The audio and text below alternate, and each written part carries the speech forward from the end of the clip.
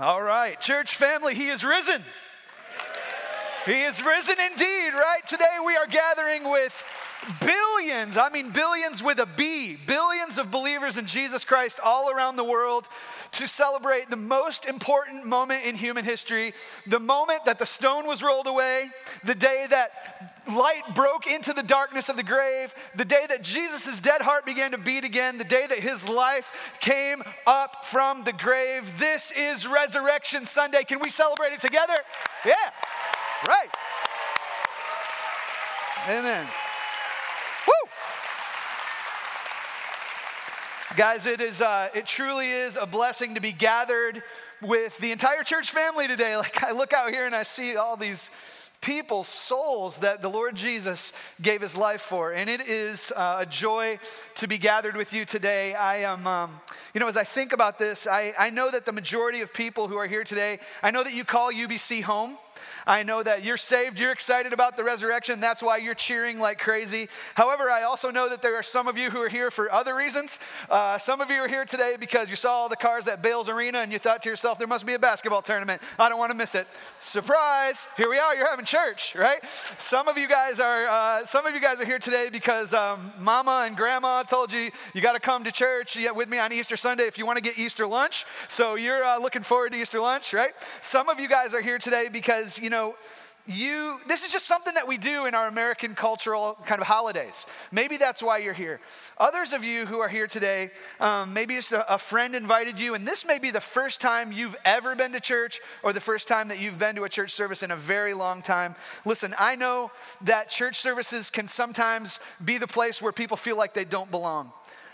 If that's you, sometimes I don't blame you. We come into church on Easter Sunday, everybody's all dressed up real fancy in their Sunday best, right? And you might be thinking to yourself, I'm not really a dressy person. Like, how do I fit in with all these people? You might be here today and you might be thinking, whenever I come to church, I feel guilty. You're reminded of struggles that you may have in your life. Some of you might be here and you're not really sure what you believe about spiritual things. You're kind of interested, but you're not sure. Some of you might be here today and you might be thinking to yourself, even if there is a God, there's no way that he could ever love me. You don't know what I've done. I want to tell you something. If you're wondering if he could love you because of what you've done, then you need to understand this. You need to understand what he did for you. There is nobody in this world who is so lost that they can't be found. There's nobody in this world who's such a sinner that they're out of the reach of the Savior. There's nobody in this world that's so broken that they can't be made beautiful by Christ.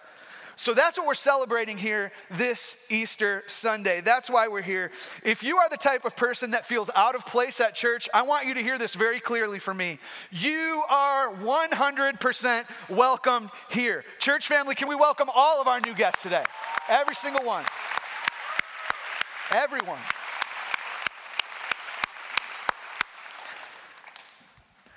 Whether you're joining us here in person or even if you're joining us online, thank you for being here. I just wanted to take this opportunity to invite you to come back next Sunday. Every year after Easter, for the past couple years, we've been doing this sermon series called Asking for a Friend. And in that sermon series, what we try to do is we try to address questions that people sometimes hold in their hearts, but they're afraid to ask those questions out loud. So for the next 3 Sundays, we're going to be addressing questions like that. Next Sunday, we're going to be answering this question. Hey, what if I'm interested in Christianity, but I'm also open to evolution, right? We're going to be hitting that one next Sunday. On May 1st, we're going to be talking about this. Why would I want to connect to a church when so many Christian leaders keep failing? It's a decent question for you to ask and very relevant to our culture. On May 8th, we're going to be answering this question, honest question. What if, I'm being honest, heaven just kind of sounds boring to me, right? Like, if that's you, we're going to be addressing that question on May 8th. And I just want to take this moment to invite you back. Whether you want to join us again online or join us in person, we would love to have you. But if you've been coming to UBC for a while, then you know this. You know that we've been working our way straight through the New Testament book of Acts.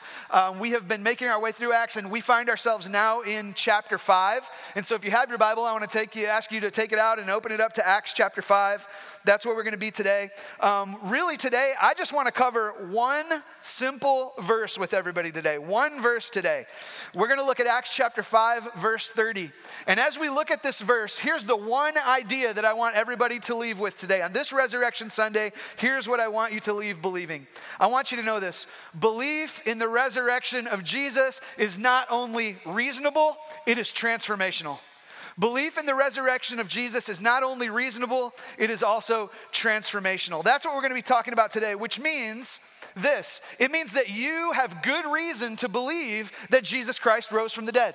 And it also means this. When you do believe it, it totally changes your life. It totally changes your life. Church family, if you've been changed by the grace of Jesus, can you just say amen this morning? Amen. We've been changed, right? So let's jump into Acts chapter 5. Before we do, let me just remind you of where we've been so far. You know, in the book of Acts, it starts out actually with Jesus' resurrection. He appears to his disciples in his resurrected body. He tells them to go into Jerusalem and to wait for the Holy Spirit to fall on them. And when the Holy Spirit comes, he will empower them to be his witnesses all throughout the world. So in Acts chapter 2, on the day of Pentecost, the Holy Spirit does come, fills the apostles and the disciples, and they start doing ministry in Jesus' name. They're healing the sick. They are performing signs and wonders. They're preaching the gospel. And the religious leaders of that day start to get really upset with the apostles. They start to get jealous of the crowd's affirmation of them. And here's what ends up happening. What ends up happening is that these religious leaders, they arrest the apostles multiple times. They put them on trial. And so when we pick up in chapter 5, what's going on here is that these religious leaders have just said, hey, Peter, hey, apostles, let us remind you, we gave you a warning. Do not preach any further in Jesus' name. And what does Peter say to them in chapter 5? Peter says, we must obey God rather than men. And he keeps preaching the gospel, and he preaches the gospel straight to those who are holding him on trial. And in part of this message, he has a very straightforward statement about the resurrection. Let's read our one verse for today. Acts chapter 5, verse 30. Peter proclaims this: the God of our fathers raised Jesus, whom you killed by hanging on a tree. Guys, this is the foundational, essential message of Easter. 2,000 years ago, Jesus Christ, the sinless Son of God, was born into this world, lived a sinless life, never committed a sin, yet he was crucified on Calvary's hill. Not for any of the sins that he had ever committed, because he didn't have any.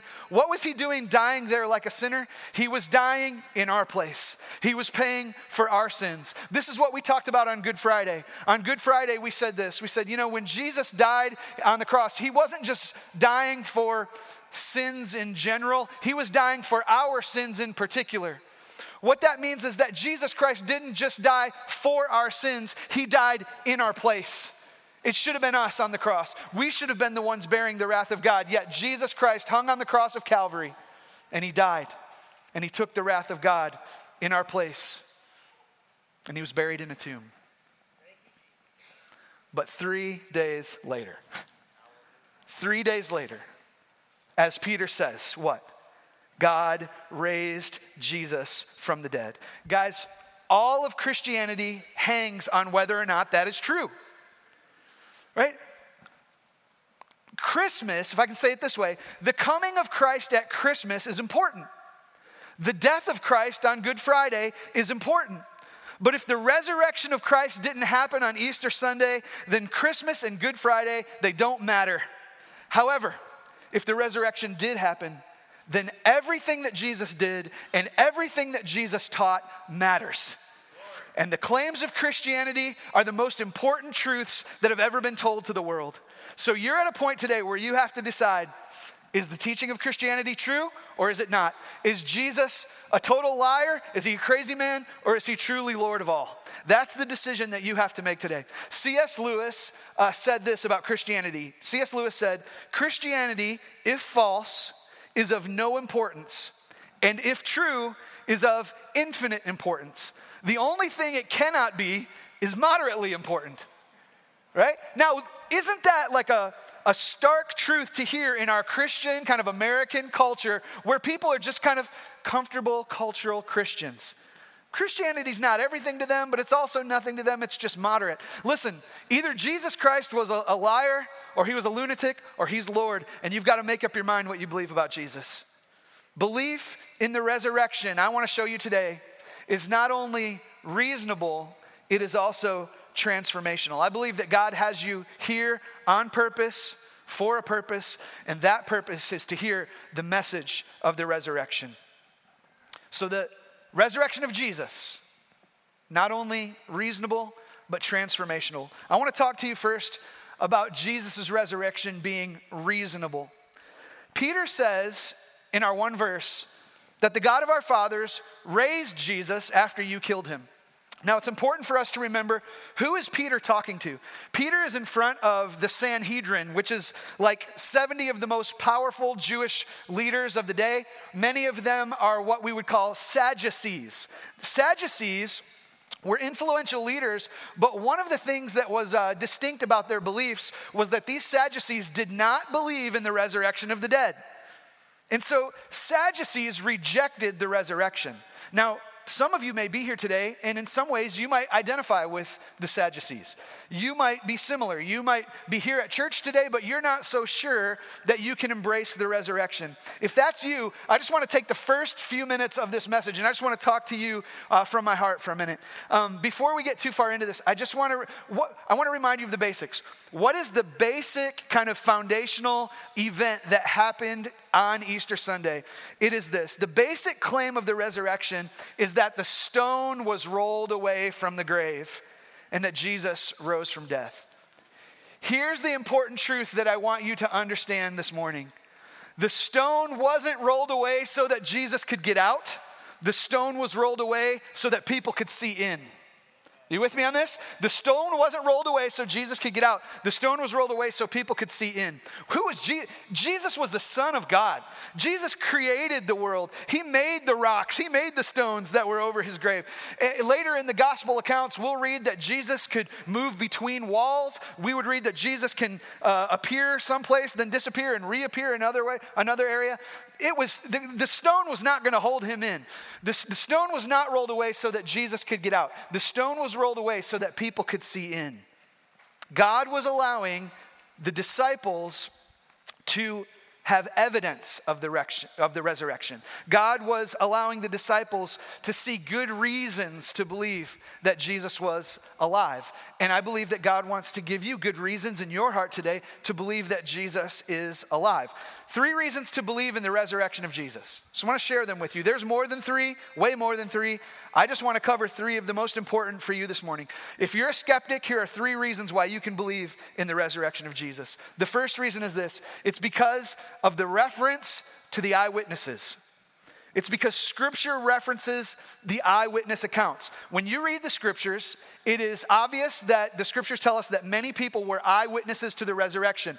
You're talking about the ladies who went to the tomb, the Marys that went and saw Jesus. We're talking about the 2 people on the road who walked with Jesus after his resurrection. We're talking about Peter and the rest of the apostles. If your Bible's still open to Acts 5, verse 32, Peter says very clearly, we are witnesses to these things, the death and resurrection of Jesus. Later on in the New Testament, the Apostle Paul would write these words in 1 Corinthians chapter 15, verse 5 and 6. Paul says this, talking of Jesus, then he appeared to more than 500 brothers at one time, most of whom are still alive, though some have fallen asleep. Why would Paul mention this?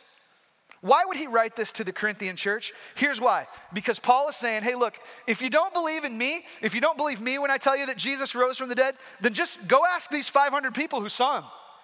That's what he's saying. Now, you got to remember, when Paul wrote 1 Corinthians, it had been about 20 years after the resurrection of Christ. That's why he says, hey, some of them have died, some of them have fallen asleep, but some of them are still alive today.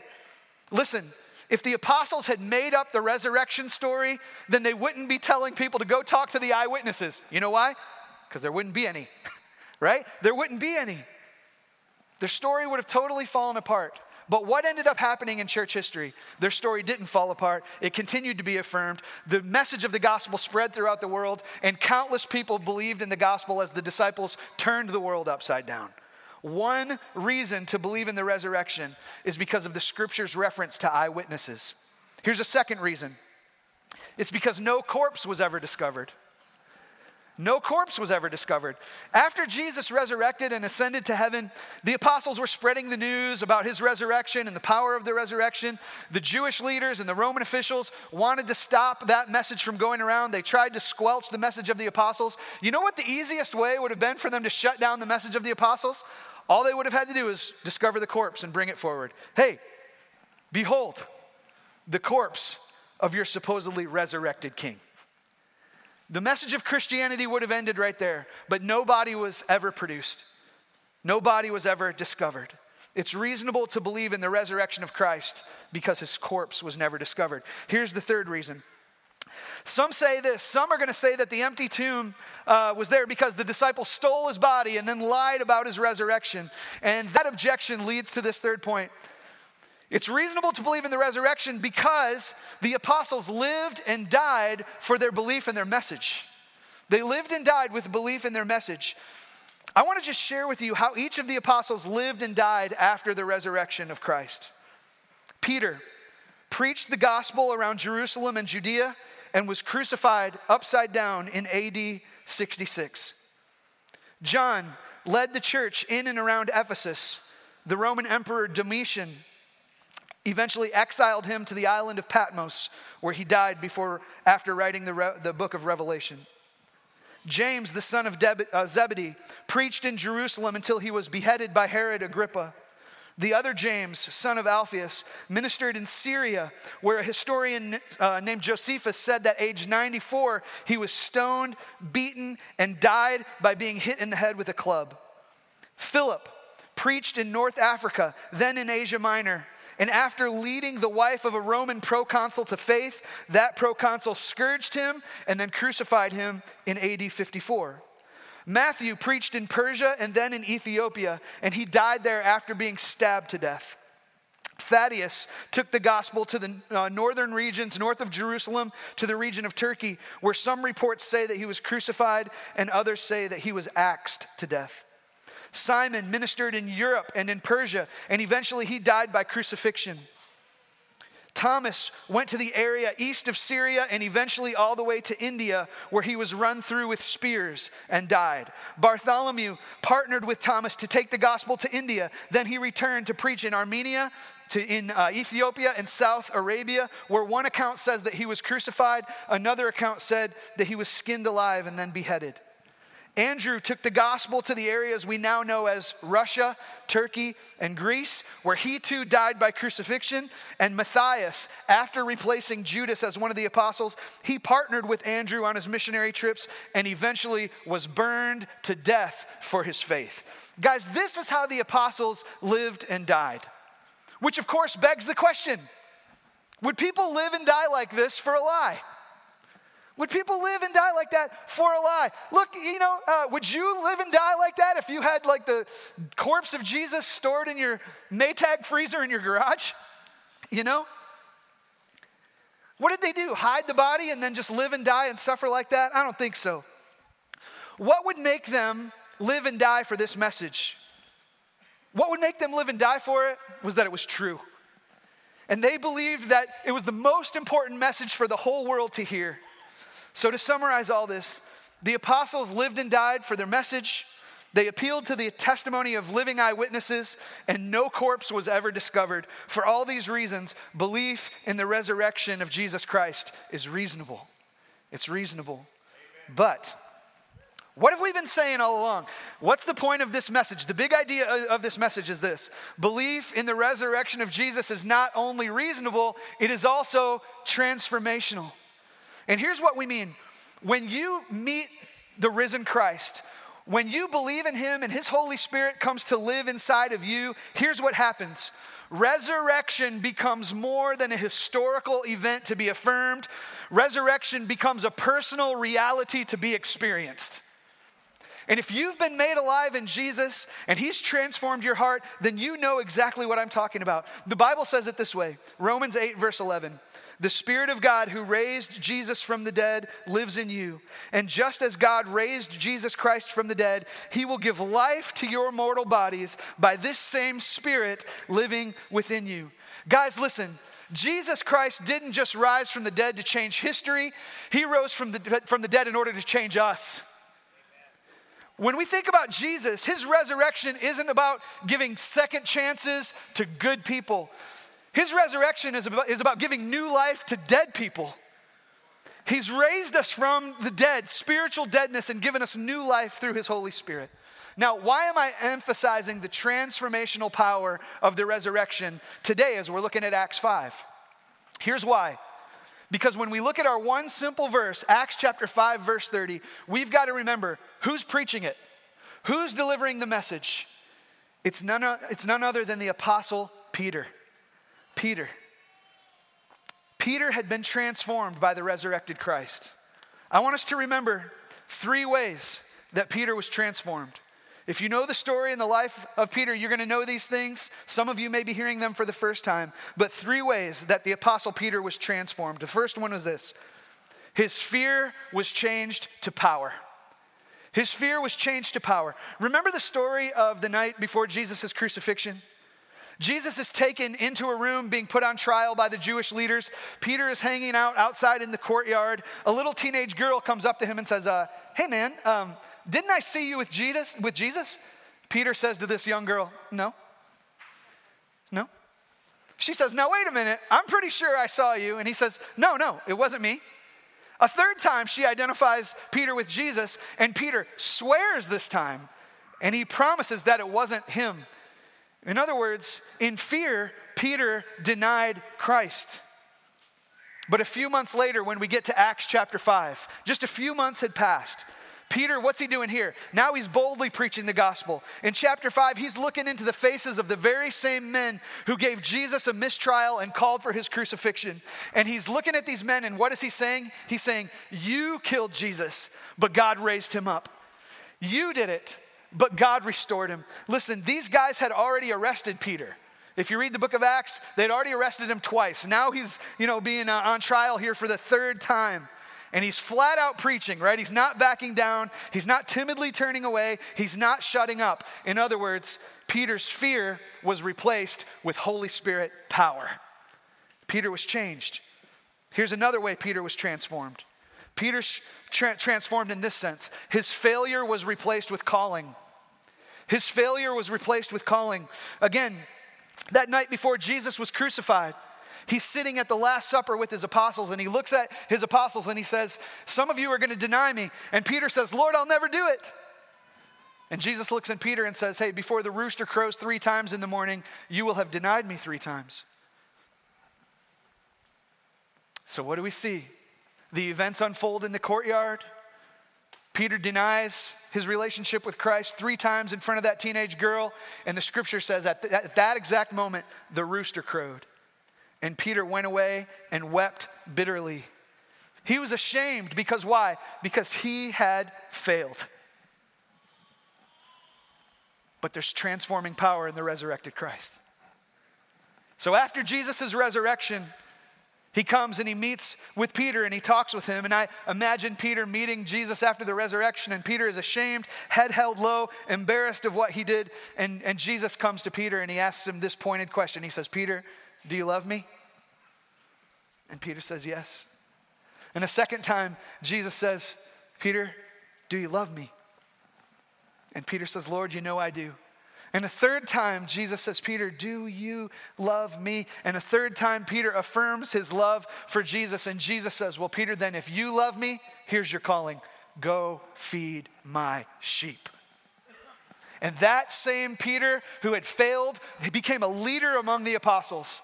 And for the rest of his life, until he was crucified upside down, he lived his life proclaiming the message of Jesus Christ. Peter's failure was replaced with a calling. And here's the third way we see the transformation of Peter. Peter's future was filled with hope. Peter's future was filled with hope. Again, after Peter met the resurrected Christ, he became a leader in the church. He ended up writing 2 letters that we hold in our New Testament right now, the letter of 1 Peter and 2 Peter. And in one of those letters, Peter writes these words, 1 Peter chapter 3, verses 3 through 5. He says, "Blessed be the God and Father of our Lord Jesus Christ. According to his great mercy, he has caused us to be born again to a living hope. How? Through the resurrection of Jesus Christ from the dead, to an inheritance that is imperishable, undefiled, and unfading, kept in heaven for you. Peter is writing these words to a church that was being persecuted by the Roman Empire. And just like Peter saw Jesus be persecuted and then rise again, Peter's saying, look, stay the course. You may be persecuted for your faith, but there's an imperishable inheritance waiting for you in heaven. It's going to be worth it all. This is why Peter and the rest of the apostles could suffer the types of deaths that they did, because they knew they had the hope of heaven and their imperishable inheritance waiting for them there. How does Peter have that hope? What provided that hope to him? It was by being born again through what? Through the resurrection of Jesus Christ from the dead. Peter's future was filled with hope. His failure was replaced with calling. His fear was changed to power. How? By the resurrected Christ. By the resurrected Christ. So here are my two questions for everybody in the room today. Everybody, as I want to give you two questions to consider. Question number one for you. Do you see the good reason to believe in Jesus' resurrection? Do you see the good reason to believe in Jesus' resurrection? Today, I've given you several good reasons to believe in Jesus' resurrection. There's more that I could share with you. Full books have been written about this. But some of you hear these reasons, and in the back of your mind, there's still these questions like, well, yeah, but what about this? Or, yeah, how about that thing? And there's these other questions that are in your mind. And here's the way you approach faith. You think to yourself, it's almost like there's a 0 or there's a 1. You can either be, fully believing, having all your questions answered, and that's a 1, or you can have, if you still have remaining questions, you're still in 0. And you think, before I can cross the line of faith, I've got to get all my questions answered. It's 0 or 1. Here's what I want to say to you. Faith is not like a 0 to 1 scale. Faith is more like a 0 to 10 scale. Faith is where you may still have many unanswered questions about Jesus, but you ask questions with an open heart. And as the Lord reveals those answers to you and another notch gets checked along the way, eventually you come to realize this. You don't need 10 out of 10 questions answered before you can cross the line of faith. You just need enough reasons for faith to be reasonable to you. And I want to remind you today, even the Apostle Thomas, who we mentioned earlier, even the Apostle Thomas still had doubts. Jesus didn't discard him. A man in the Bible came to Jesus and said, Lord, I believe, help my unbelief. Jesus did not condemn that man. You can come to Jesus today in faith, even still having unanswered questions, but here's what I believe. If you seek, you'll find. If you knock, the door will be open to you. I believe that if you search with all your heart, the Lord will show you the answers to your questions. And as time goes by, your faith will increase. So believe in the resurrection of Jesus Christ. It is absolutely reasonable for you to do so. But again, what's the big idea of the message today? The big idea of the message is this. The resurrection of Jesus is not only reasonable, it is also transformational. So here's the second question, more personal question for everybody here. Do you need the transformational power of Jesus' resurrection in your life today? Do you need the transformational power of Jesus' life in your life today? Here's the thing. When we look at Peter, his fear was changed to power. His failure was replaced with a calling. His future was filled with hope. Guys, what changed him? What changed Peter? What changed him was that he met the resurrected Christ. And on the day of Pentecost, he was filled with the Holy Spirit. Some of you are like Peter. You are plagued by fear day in and day out. Anxiety, worry. You have this uneasy sense inside of you that something's not quite fulfilled, that there's meaningless in your life. And it really just enslaves you. I want you to know, the resurrection life of Jesus can cast away all fear in your life.